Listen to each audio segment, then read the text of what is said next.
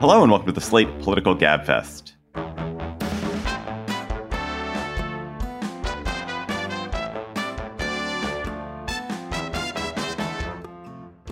July 27th, 2023, the Can Israel Survive as a Democracy edition. I am David Plotz of CityCast. I'm in Washington, D.C. I'm joined by, of course, Emily Bazelon of the New York Times Magazine and Yale University Law School from New Haven. Hello, Emily. Hey, David. Hey, John.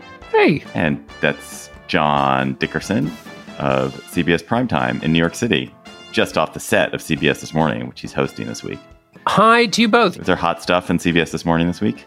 Yeah, it was. It's been actually a total delight with my colleagues Nancy Chen, Nate Burleson, and Dana Jacobson. It's been totally fun. I mean, I'm doing the show at night as well, and I have 2 long form interviews this week, so I'm a little crispy, but it's been fun. This week on the Gabfest, how dangerous is Prime Minister Bibi Netanyahu's plan to weaken the Israeli Supreme Court? What does it portend for the future of Israel? Then, should elite colleges get rid of legacy admissions? And then, what is going on in the Hunter Biden case? Plus, of course, we'll have cocktail chatter. Israel's parliament, the Knesset, by a vote of 64-0, because the 56 in the minority walked out, approved the most contentious change to its laws in decades. They passed a law that would bar Israel's Supreme Court from using reasonableness as a standard to overturn legislation. While superficially it's a pretty small change, it's perceived by a lot of Israelis, especially those who are more skeptical of Prime Minister Netanyahu, as a wedge in the door of undermining checks and balances in Israel, of setting the country up for a form of majority rule that will put it on a path to becoming a theocratic, hyper-nationalist, authoritarian Jewish state. So, Emily, what did the Knesset do, and why was this pretty small change on its surface so contentious? Well, so first of all, it's not that small. I mean, it is true that the court has other rationales they can rely on to strike down acts of the government. But they use reasonableness in important contexts, and reasonableness is a standard that comes from British law that other countries like Australia also have. And so it is a real limit on the court. The thing that matters the most, though, is the context, which is that there are other parts to the government's plan for judicial overhaul, or, you know, in the words of the liberal Hebrew newspaper Haaretz, judicial coup. The government has said that it's planning, when it comes back from its break in the fall, to also take the power of the court away to hear certain cases. And most importantly, I think, to change the way judges are selected in Israel. And this is I think the biggest fear that the critics of Netanyahu's government have in Israel, because it's full-on capture of the court system, right? All of this is also situated in the context of Israel's particular form of democracy, in which the judiciary is the primary check on the power of one house of the Knesset, not 2 houses that, you know, balance each other out the way we have in the United States with the House and the Senate, and also an executive branch that isn't really separate from the Knesset either, because the cabinet ministers that Bibi Netanyahu picks are members of the Knesset. And so there also is no federated system where you devolve power onto the states the way we have in the United States. And they don't have a written constitution. And you can pass a kind of quasi-constitutional law, which is what this change this week was. They're called basic laws. You can pass that with a simple majority of the Knesset. So this is a democracy with a much weaker system of checks and balances. And if you imagine really taking the court out or just making its role very diminished, then you worry about, you know, this kind of path to autocracy, hyper-nationalism, and religious Jewish control that you were just talking about. One of the things we've talked about before when we talked about this topic earlier is that every country kind of has its own recipe for how it prevents majoritarianism, for how it creates balance. In the United States, we have very strong state governments. We have a powerful Supreme Court. We have this weirdly structured Senate, which some of these things have terrible effects, but they also have good effects, and that's our kind of check and balance. In the UK, you have a super strong civil servants and this phenomenal tradition of common law that runs through it, that is a check on the parliamentary power. And in Israel, as you're pointing out, like the major check has been the Supreme Court and this sort of almost independently appointed Supreme Court. So you can imagine Americans saying, well, we elect judges here, or, judges are appointed politically here, or judges, don't have this, but it's never, you can't have these one-to-one comparisons because the way every country constitutes itself is different. And the way these checks and balances work is different. And what I think you're saying, Emily, is that what feels so alarming to a lot of Israelis on the left is that the fundamental power balance that has allowed Israel to be this kind of pretty diverse democracy, which is a Jewish democracy, but also has Arab citizens, that has protected civil rights, that balance is now fundamentally out of whack, or could become out of whack if Netanyahu gets his way. Yeah, exactly. I mean, this whole thing of changing how they pick judges, currently it's like mostly in the hands of the kind of professional Israeli legal profession. It's the judges themselves, it's members of the Israeli bar. It's not entirely, but it's majority of the committee is a step or two removed from the Knesset and the prime minister. And they want to take control of the process of selecting judges. And when you look at countries like Hungary and Poland that have really are no longer strong democracies, they're like very hollowed out, one of the initial really important steps is that you have a challenge to the authority of the high court of the nation, and then the elected government takes control of selecting judges, and that way takes out its rivals, adversaries, the people who are the check on its power. And that's exactly what's happened in those other countries. Israel is not right now clearly like on the glide path, but this is like a first step. And so that's why this particular measure has engulfed the country in protest. It's that fear. I was talking to Stephen Zipperstein of Stanford, the professor of Jewish culture and history, and I think what you were saying, Emily, was that the imagination of what could go forward is part of what's at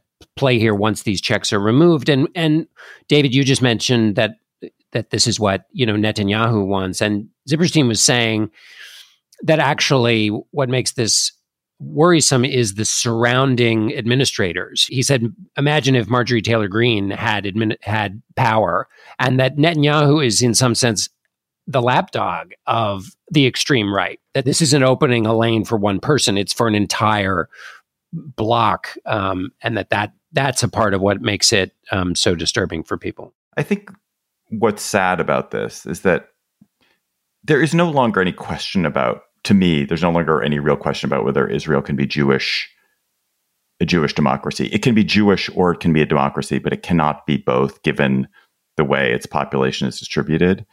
And given the growth rate of the right-wing leaning groups in the country, particularly ultra-Orthodox, and the population trends in the country, the only question about how quickly Israel becomes this hyper-nationalist, quite discriminatory state where huge swaths of the people who live in the territory are completely disenfranchised and stripped of most of their rights.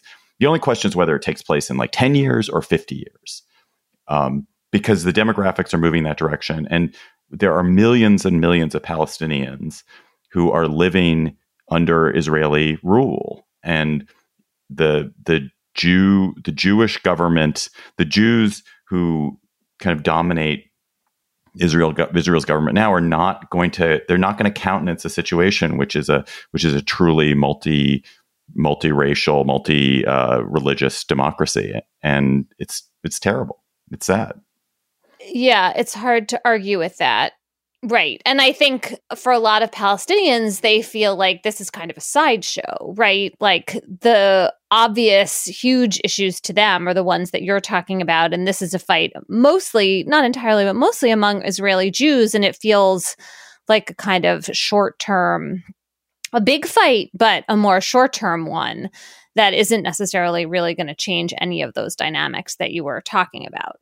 At the same time, in the short to medium term, it's really important. Another thing I think about a lot is like just how much the folly and cynicism of Bibi Netanyahu is responsible for what's happening. I mean, I really wonder, like, how many Jewish leaders have been this terrible for the Jewish people, at least in my view. Like, I don't know, King Herod? I mean, Israel hasn't been there that long. There haven't been that many opportunities to screw it up this badly. And it just does seem that Netanyahu is willing to do anything to stay in power. And that's like feeding into what we're seeing here. But Emily, I think, look, I have absolutely no sympathy for Netanyahu, and I have no political truck with the ultra-Orthodox or the right-wing Jewish nationalists. But I think there are a lot of Jews and a lot of Israelis who would say a Jewish state that controls geographically all this territory where you have all these Orthodox Jews who have a safe haven and who are continuing the religious and Talmudic traditions of Israel, of Judaism, and it's a militarily strong. That's a pretty good situation. Like I think you, as a secular Jew or relatively secular, relatively left-wing Jew, find it demoralizing. But I don't think that the majority of Israelis necessarily find it demoralizing. Yes. I mean, he is elected. That is part of the equation here. And this whole question, I mean, it goes back to being Jewish and democratic. Those are the founding core tenets of Israel. What does that mean? What kind of Jewish? And can we have both of them in light of the shifting demographics? And the answer to the democratic part is, as you were saying, no, unless there's some kind of power sharing, whether it's like a confederated system that is one state or whether it's two states. But there has to be much more real. I mean, there is so little real political power for Palestinians right now, and it only seems to be diminishing. I mean, the overwhelming or a strong majority of Jews who live in Israel support the policies of Netanyahu. Well, they don't support this judicial set of changes, though, right? I mean, it is important. And maybe, again, this is like we're just swimming in this particular lane. But the protests have been in both religious and secular parts of the country. Netanyahu does not have support for this, just to make that point clear. Maybe it doesn't matter that much to you. Are you saying that, I guess I haven't looked at the polling, but 20% of Israeli citizens are Arabs, non-Jewish Arabs, and they are they are opposed to Netanyahu for the most part. So it's of the 80% who are Jews. It's still, I think it's still underwater, honestly, this particular set of policies. That's heartening. Yeah. John, one of the most interesting questions is kind of what is going to happen to the Israel as this economic engine of the world. I mean, it's been incredibly successful. And a lot of what's made it successful are the relatively secular, relatively left-wing companies, some of which are military, security, high tech, agriculture, that have thrived in the country. What do you think is going to happen with them? I don't know. I mean, there's been a lot of reporting about the brain drain that's going to happen. I can't remember whether it was our reporting from Liz Palmer in Tel Aviv or someone else who reported the doctors' WhatsApp group that formed after the vote with about 1,000 doctors who were trading travel tips. Basically, they were going to leave the country. So if that momentum stays, then it's going to be a big problem. But the question is whether that's the initial shock of the moment, and then whether that brain drain actually comes to take place, which I don't think we know. The other interesting issue, of course, is how much does this put pressure on the Biden administration, which talks a lot about the democratic ties with Israel.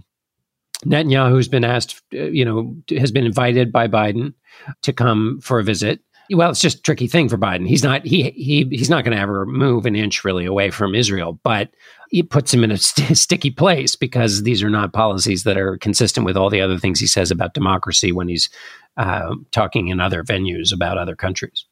Just to close this out, the Israeli Supreme Court has agreed to hear petitions against this new law.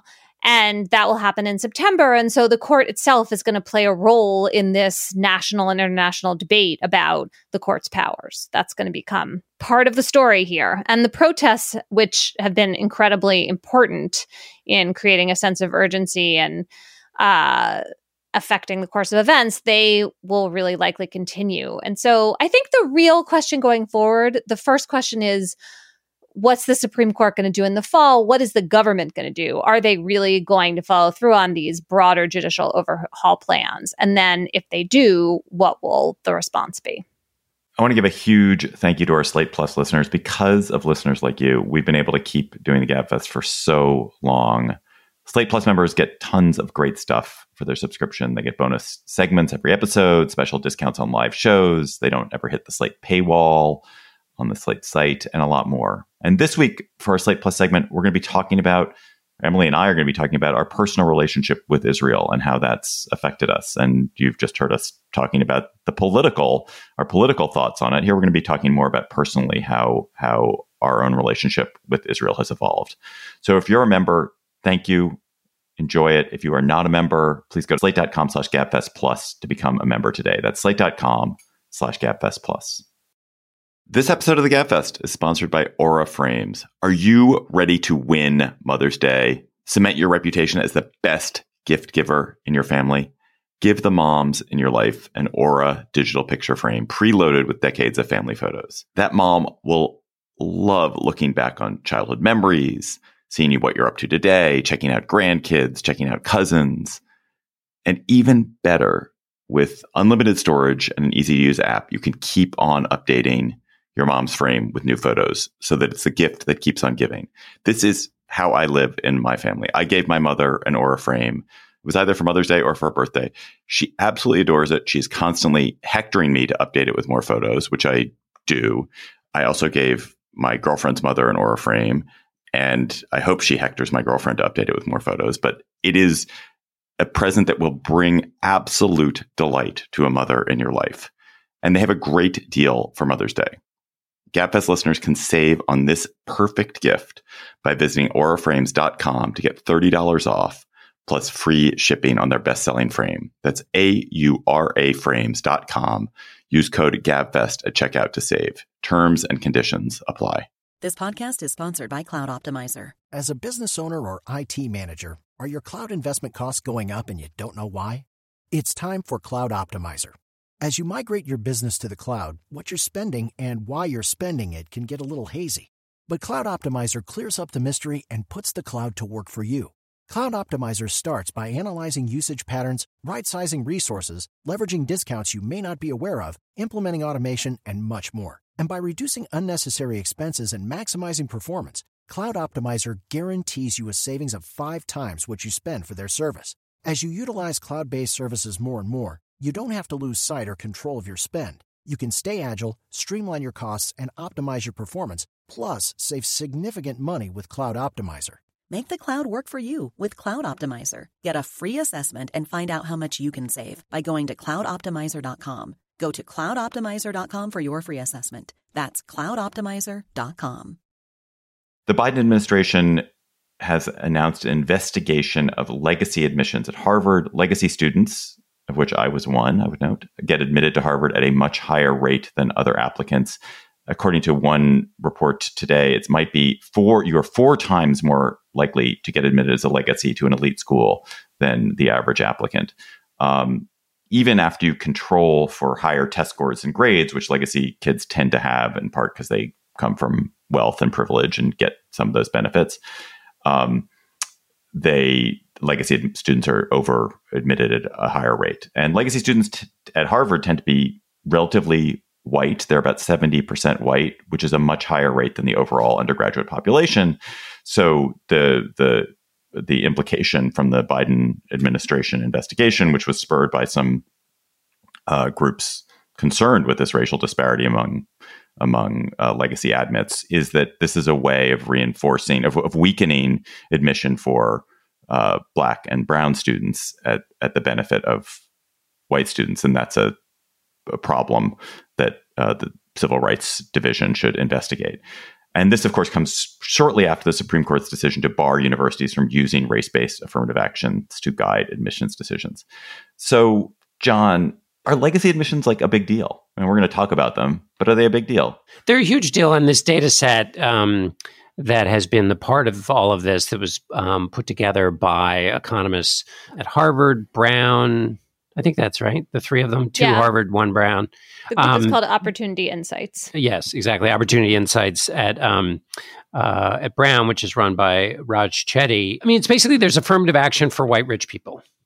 And, this matters, as Annie Lowrey wrote in The Atlantic, because these 12 institutions shape and significantly affect, and we interviewed Raj Chetty on our show, and they hugely affect the ladder to success and the influence they have, that a small number of the graduates from these schools have a massive impact on the gateways to positions of influence in America. And it's reinforcing so that these are influential graduates, and then they have kids, and then that elite influential set of kids go to the elite institutions, and it perpetrates just this kind of rarefied crust of the upper crust of America. Right, that it's not necessarily that going to an elite institution gives you such an advantage if you're going to become a doctor, an everyday doctor. Like you can go to any university, get a good degree, go to a good med school, become a successful doctor, make a good living. It's at the sort of elitist of the elites, at the very top of things. The advantage of having gone to an elite school is profound. So you're much more likely to get a job working at Goldman Sachs if you've gone to an elite institution. You're much more likely to be in the 1% of people, of earners. You're much more likely to be a CEO or senator or justice. So in the kind of, as you say, the crust of the crust, that elite advantage is profound. And legacy kids get it in extremis. One reverberation that we're seeing is now, I don't know whether it'll go anywhere, but the bill in the Senate to basically deny federal funding to institutions that have preferential treatment for legacies and high dollar donor kids has just been reanimated in the Senate. It's been around for a while, but it's just been reanimated. And I think that's a part of this whole set of conversations. There's two other important findings about inequality and how it works at these elite institutions from the Opportunity Insights research. One is about athletes, the way that preferences for athletes are also benefiting mostly white and affluent kids, because it turns out that aside from football and basketball, all the other sports are dominated by affluent kids right now because you have to pay for and go to these like expensive travel programs. And so it's not just like fencing and squash, it's soccer. That I actually was like new to me. And the second thing is what David Leonhardt, my colleague at the Times, calls private school polish. And so the idea here is that the winners are the kids who go to the super elite private high schools, not Catholic schools, by the way, but like the Daltons of the world, because they get really great recommendation letters from their teachers, and their guidance counselors make phone calls for them. And basically the sort of old-fashioned prep school feeder system is still very much alive and well. And yes, low-income kids also get a preference, but it's not as great. And the losers in this part of the equation are like the affluent public school kids, because at those mostly suburban high schools, the guidance counselors aren't as like tapped in. So that's another sort of element of unfairness in all of this. And then, of course, David, as you mentioned, we have the Supreme Court overturning race-based affirmative action. And so this is a moment of like real potential change in university admissions. And I think I don't know what's going to happen next. I feel like what should happen is that these elite schools should all join hands and end legacy preferences at the same time.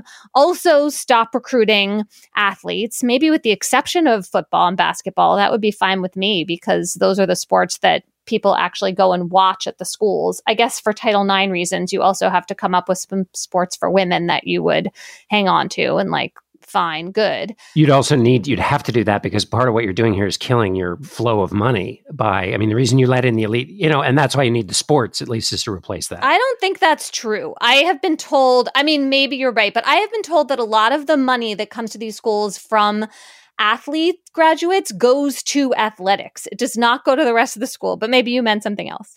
No. I meant if you aren't allowing the kids of the rich graduates to come, the rich graduates won't be writing checks to your university. And so if they're not writing them, you need to have your sports programs because the sports programs bring in a lot of money to the schools. And you're going to need money because because part of the move to equality here will probably mean lower donations.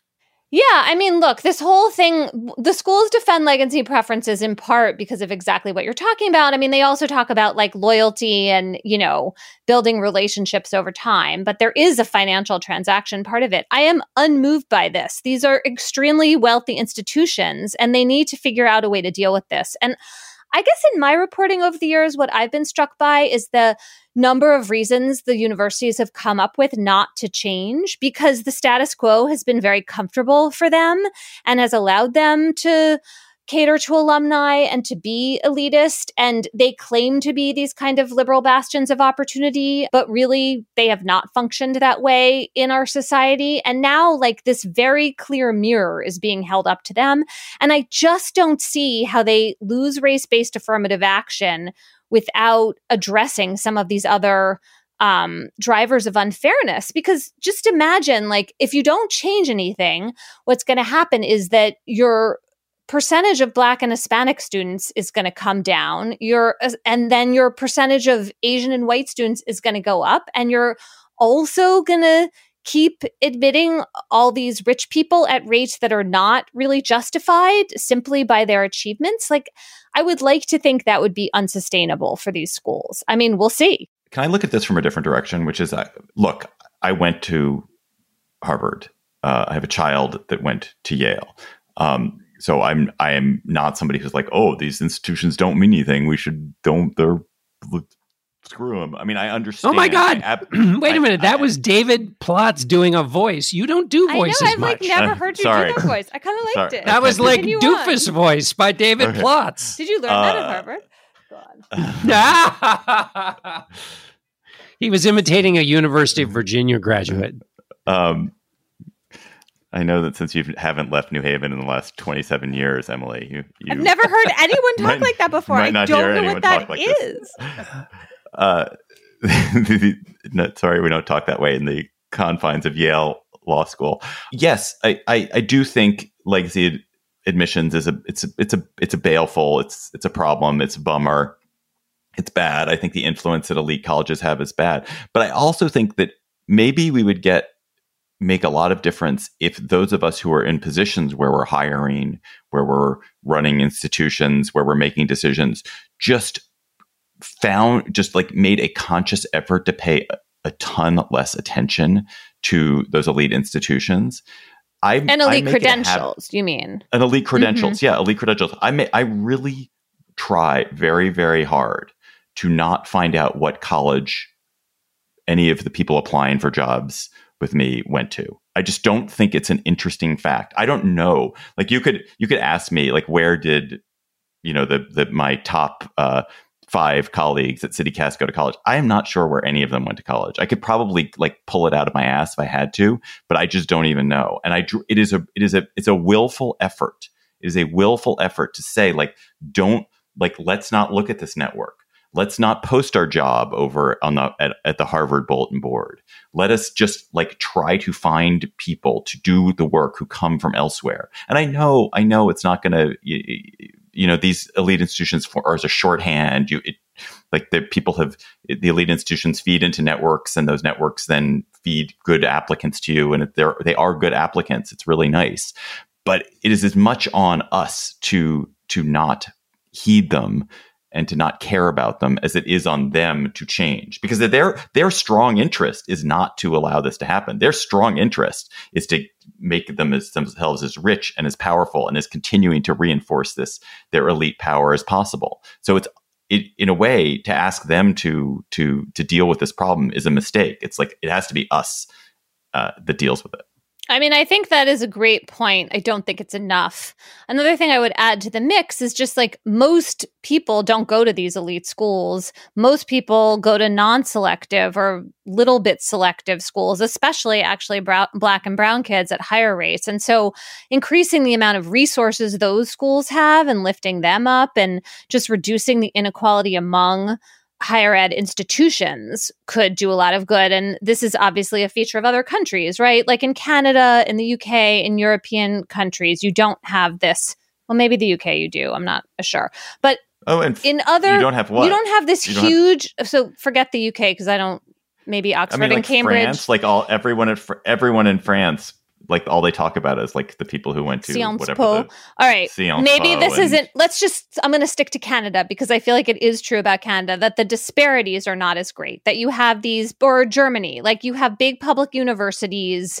It doesn't carry the same kind of hugely elite valence. Like you have a higher ed system that is itself more evenly distributed. What do we make? And I think I know the answer to this, but at least the Times piece I read said that the public flagship universities, University of Texas, University of Virginia, the applicants with high income parents were no more likely to get admitted than low income applicants with comparable scores.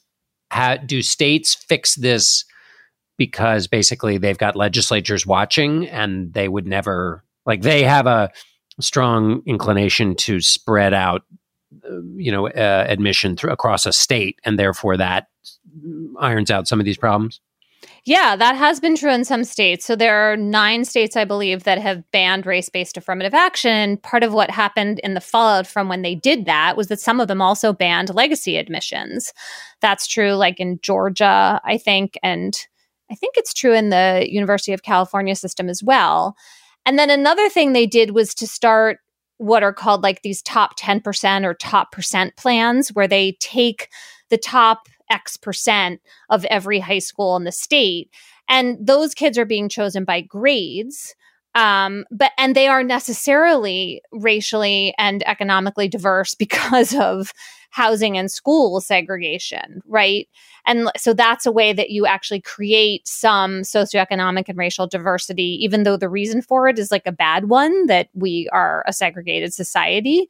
But you use that weakness in high school education as like a strength for diversity in the university setting. And, the national elite schools have traditionally said like, well, we can't do that because like we're not a state. We can't just take certain percentage from every high school in the country. These are like creative people who should be highly motivated, despite David's earlier argument, to do something better. Like they're really on the hook right now. And so they should all hold hands and come up with a fairer system without violating antitrust law, because anything they do collectively could be accused of that. Yes, that is a problem. Okay, David is having technical difficulties in the form of an endless fire drill at his apartment, which listeners, believe me, you don't want to listen to. So John and I are going to tackle our Hunter Biden topic on our own. John, Hunter Biden was supposed to plead guilty. This case was supposed to wrap up neatly and go away for a little while. And it seemed in court on Wednesday that the plea agreement could blow up entirely. What is happening? What the hell, basically? As near as I can tell, and this is based on, my reading of the papers, but also CBS's Catherine Herridge, who was in the Delaware courtroom. And then I talked to Ricky Kleeman, who's our legal analyst at CBS, that the two big issues are, one, the plea agreement, which prosecutors and Biden's lawyers apparently signed before they went in. But then when Judge Noreika started asking about the details of the agreement, and particularly this question of whether Hunter Biden would be open to further prosecution, the Biden folks said, no, he won't be. And the prosecutors said, yes, he will be. So this matters for two reasons. One, prosecutors have said that they are still investigating these allegations about corruption with respect to Hunter Biden's relationships with Ukrainian and Chinese entities, and also at some possible tangential level, the involvement of the current sitting president. One has to be super careful between the unsubstantiated rumors peddled by some opponents of the president and what the actual prosecutors may or may not be investigating. Those are obviously quite different. But the point is, there is something there that investigators are looking at, and there was a disagreement about whether Hunter is on the hook for whatever they may find. The second question is Hunter Biden potentially on the hook for something a future Trump prosecutor might find related to these issues? And if Donald Trump were to be elected again and then assign somebody to this case. And so that's a problem. The second issue, as I understand it, is that the judge looked at this diversion agreement, which is essentially he would admit to getting a gun by giving false information about his drug habit, that he would admit to that, but he wouldn't be punished if he basically stayed clean for 2 years. As I understand it, the judge said that kind of diversion agreement is normally looked over or maintained, or you check in with the prosecutors, and that this agreement had the judge essentially watching over this diversion agreement to see if it was being lived up to. And the judge said, is that constitutional? That's not a role I'm supposed to play, and had some questions about that. That seems to me to be kind of more technical. And the first set of issues seem to be sort of a fatal flaw, to which I ask you, Emily, this question, which is, wouldn't total agreement on the terms of the deal be kind of like the first thing you have to figure out before you go in before the judge? And isn't it crazy that they didn't have this all sorted out? Yeah, I don't understand that part of it. I mean, when we were talking about this story a month ago or whenever that was, and it was clear then that the U.S. attorney investigating Biden was saying, we're still investigating, I thought, like, well, wait a second, then what's the benefit of the plea deal to Hunter Biden? Because the one thing you really want from your plea deal is like, it's done, it's over, it's wrapped up, I go on with my life. Now, obviously, if there's a whole new set of offenses that either prosecutors don't know about when they sign the plea deal, or that you haven't even committed yet, like the plea deal doesn't get you off the hook for those. But we're not in that territory. Like, there's lots of information going on between these parties about what is being investigated and not. So I always wondered about that vulnerability in this plea deal. And in that sense, I guess maybe it's not so surprising that it blew up this week, except that, like you said, you'd think they would have had all this buttoned up already. Here's what Ricky Kleeman said, that I'm going to extrapolate from something she said, because I said to her, okay, well, so what happens now if Hunter Biden's future liability is something that they can't guarantee? If they can't guarantee Hunter Biden that he's off the hook in the future, then they're not going to have an agreement. And she said, well, basically everybody wants a deal. Not only does Hunter Biden want a deal to be done, but she said the prosecutors probably don't really want to bring this case in Delaware for the favorite son of the sitting, at the moment, president. And so there may not be a real winner of a case here for prosecutors. So they may be getting the most they can get. And what that triggered in my mind was maybe because both sides wanted to get to yes, they each had a reason to kind of not press too hard on this question. Basically, I mean, the prosecutors who you might think would want to get this, be super clear about this, well, you just kind of leave it vague, and then you fight another day over whether the previous immunity deal, truly, I guess, would it indemnify? Would that be the word I want? Protected Grant Biden from future. Too. Yeah. Yeah. That you would just sort of bake into any future case, if you had to bring one, the fight over whether the previous deal meant Hunter was clear, and that they each had different interests to kind of ignore this fact. This is not what Ricky said. It's what I extrapolated from her with what seemed to me a sensible point about why both sides would want a case to be basically wrapped up. Yeah, that makes sense. And then it's like the judge poked at it, right? And then everybody had to really look at what these words actually meant. And then it turned out they meant different things to the two parties. And now they have to go back and have to face up to this. One of the things I was wondering, Emily, is whether you think that if the judge basically kicks the tires, and everybody in the coverage of this mentions that she was a Trump appointee, although we should also mention that she was a Trump appointee put forward, or at least supported by, the two Democratic senators from Delaware. But if the judge goes through all this and says, I want to make sure this is all square, what I wonder is whether that makes it actually a stronger deal than if she had just rubber stamped it. And therefore, as people are looking at this, as certainly Republicans have talked about this deal as being representative of two different kinds of justices, whether if, in fact, the prosecutors can get her the answer she wants, she ends up making it seem like a more stable plea deal than it would have been had she just rubber stamped it. Maybe. I guess I have two reasons to be skeptical about that. One is that I'm not sure there's anything that could happen in this courtroom that would prevent the sort of right-wing conspiracy he's being treated specially from continuing, because it's just such useful political ammunition. It's like popcorn for the Republicans who are going in this direction. So there's that. The other thing is, if they end up coming out with a hammered out agreement that more clearly protects Hunter Biden from future prosecution, then the people who see corruption here are going to say, see, I told you so. True enough. That's right. They'll say, had we not made so much noise, and, they'll claim to have influenced this process, and, thank goodness we made so much noise because we influenced the process, and see, look what it found. Yeah, that's wise. Can I ask you the what do the lawyers go off and do now question? They go off and talk to each other, I think, right? I mean, there's the sort of performance of being in open court when you can be more full of bluster. And then there's like, okay, let's roll up our sleeves and figure out what we can agree to. And if you're right, and it makes sense that it's in both parties' interest to settle, then they're going to come up with a settlement. But it does seem like there is this fly in the ointment about this ongoing investigation. And I just don't have any insight into how attached to that possibility the prosecutors are, what is really there that is actually wheat and not like rumor mongering chaff, as you were talking about before. But if they have facts they're still developing, they're going to be loath to give those up entirely. Right.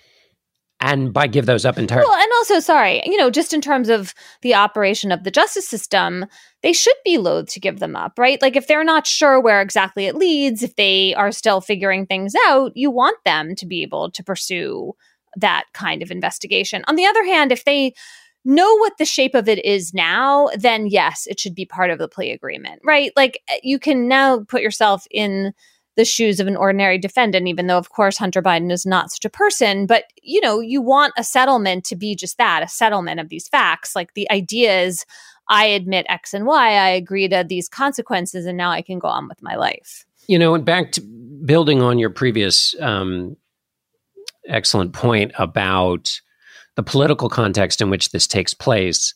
So imagine you're the prosecutor, and if our emerging theory is right, and the plea agreement had some kind of winking and nodding in it to allow it kind of to be good for both sides.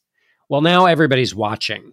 The stadium is full, and the play-by-play commentators are there. And now, if you're the prosecutor, it's happening now in real time, because anything you do to fix the agreement, any subsequent fact that comes out about any other thing happening with Hunter Biden will be evidence, not just, in some people's minds of Hunter's guilt, but of your perfidy, because you made a deal, even though you had a chance to get out. You had it right because the judge has given them a chance to get out. You had a chance to get out, and you didn't. Even though these two whistleblowers from the IRS came forward, you blew all that off, and you inked this deal again, even knowing what was out there. It seems to just raise the stakes super high for the prosecutors. Yeah, and just to add one other factor, obviously the IRS whistleblowers and the Republicans in the House who've been pushing this narrative, their big target here is Attorney General Merrick Garland, and the idea that actually he was preventing David Weiss, the prosecutor, from having full independence in making decisions in this case. And so that's part of this mix. And so if the prosecutor now goes ahead anyway, it has to be really clear that he is the one calling the shots. That's going to be important to the Justice Department, to the defense that Merrick Garland has been giving of his own conduct. It's really, because now it's not a case of, there are going to be a lot of bad faith arguments, like by the bushel full. But a lot of so at the one end on Hunter, you have the Marjorie Taylor Greene showing, explicit pictures of him in a congressional testimony, right? We can all agree that is not acting in good faith and is the kind of very low end of public discourse. But on the other hand, the influence of the Attorney General on a case involving the president is certainly worthy to have a big, large, open conversation about. And you could imagine people spending a lot of time in that category, and those are all sort of legitimate questions, whereas a lot of the Hunter Biden mishigas has sort of spent the time in the prurient category. I just wonder whether this allows for more discourse because it's now a legal question and a conflict of interest question and a political influence question in a way that's more kind of sanitized than when it was just the purview of the kind of Marjorie Taylor Greene section.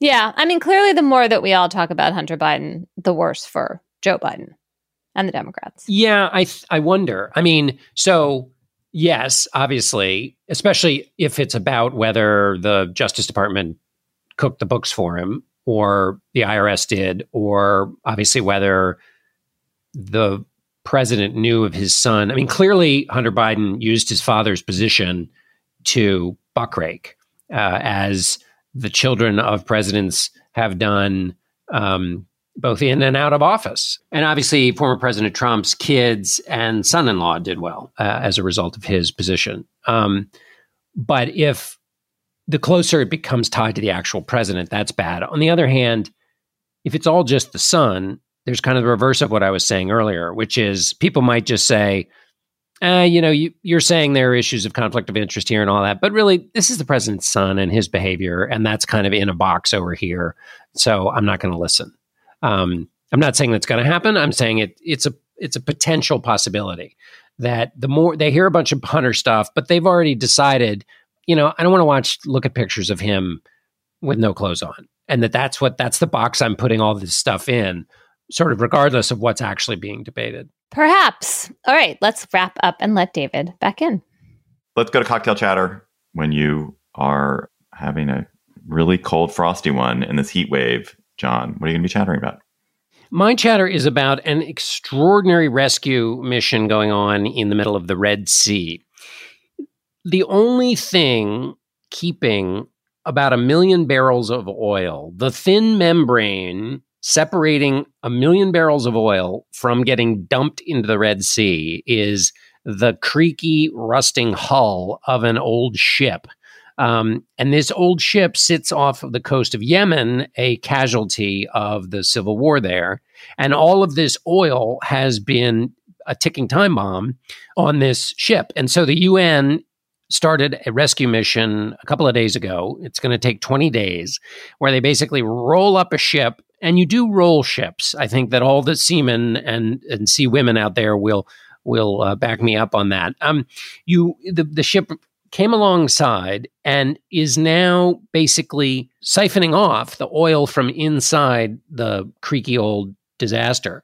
But the problem is this is super tricky, because if you take the oil out too fast, it can destabilize what's in there, causing the hull to spasm or whatever and bust open and then disgorge all of this oil out into the Red Sea. And the reason that would be awful is not only would it cost $20 billion to clean up, but it might very well block the ports into Yemen, which deliver 17 million people humanitarian aid, as well as just, I think, also food and so forth.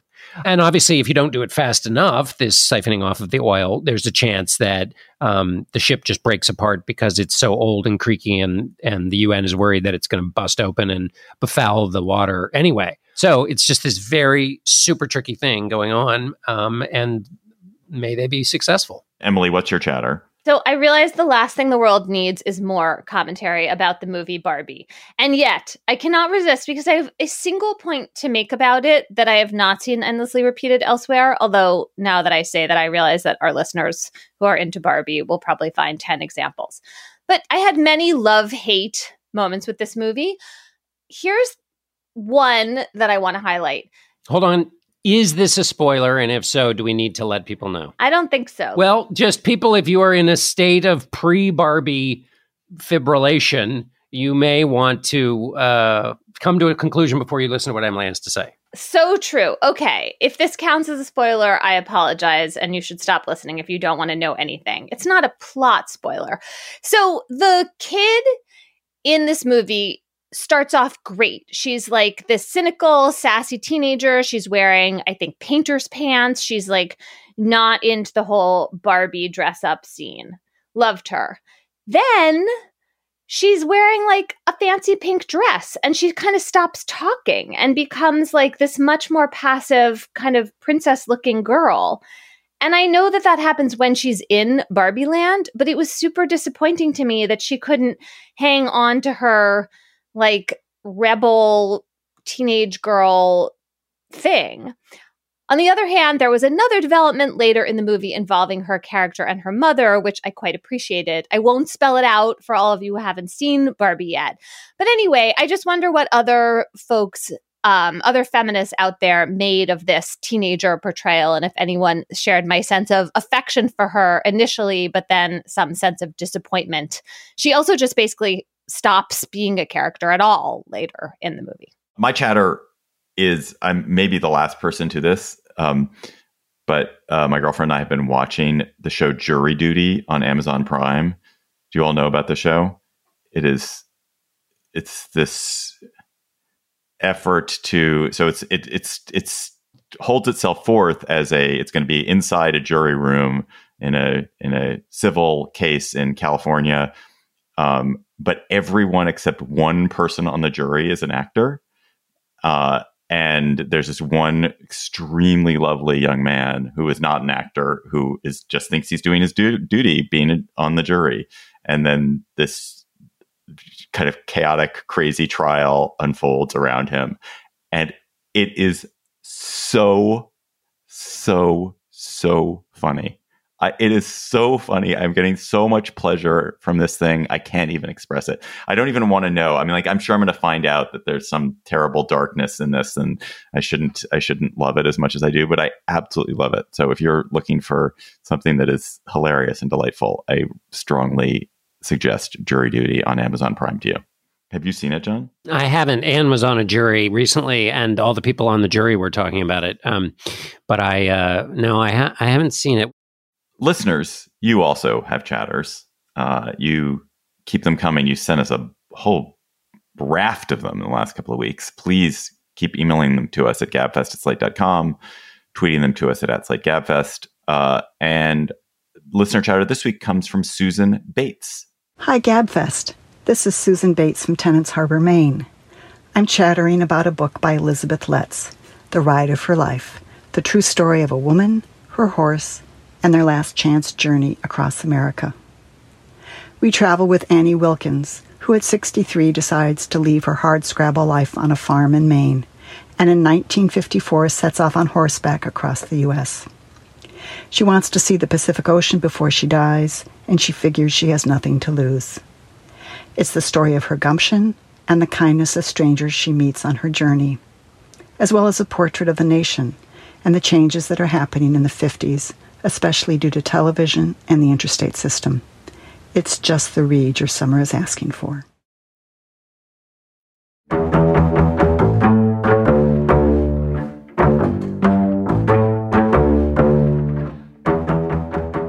That's it for our show today. The Gabfest is produced by Shayna Roth. Our researcher is Julie Hugan. Our theme music is by They Might Be Giants. Ben Richmond is Senior Director for Podcast Operations.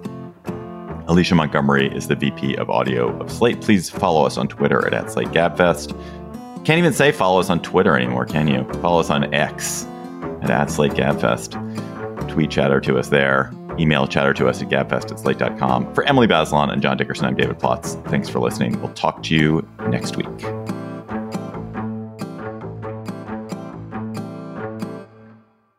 Hi, Slate Plus, or as we say, Manishma. What's up? What's up, Slate Plus? How are you? Emily and I are here. We just had a conversation about the political situation in Israel and the geopolitical situation between Israel and the United States. But we wanted to talk a bit about our own personal relationship to Israel, because I think both of us are Jews. We are both Americans. We both have connections to Israel that are deeper than superficial. And I find, I don't want to speak for you, Emily, but I find it very hard as an American Jew to speak about Israel, because obviously I have so many personal connections to people there. I've spent a lot of time in Israel. I do think of it, I actually don't think of it this way, but I know that lots of people think of it as a haven if they wanted to move. But of course, being Jewish and being an American Jew is not synonymous with being Israeli. We don't vote there. I don't vote there, at least. I do not want to be held accountable for what the Israeli government does. I do not, want to speak for Israeli people.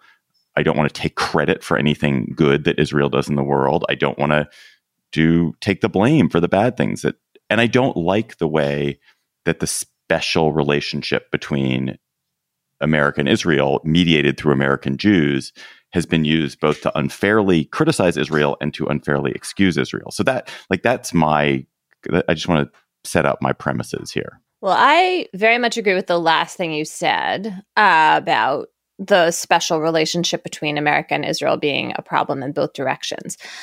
I think I have a somewhat different personal history from you on this. So when I was growing up, I was a huge Zionist in the sense that I read a lot of Holocaust literature. I read a lot of very romantic, wonderful books about Israel. I feel like we've talked about Leon Uris on this show, but one should not discount the influence of Exodus and Mila 18 and various rather overwrought, sentimental, but rich historical novels on me when I was growing up. And I went to Israel with my grandparents when I was 11 on this wonderful trip. I made lifelong friends there. I learned Hebrew. When I was in high school, I worked on a kibbutz. I learned more Hebrew in college. I went back to Israel to spend a summer to do research, wrote my senior essay about proto-feminists in Israel, and then spent a year in Israel after college and thought about moving there.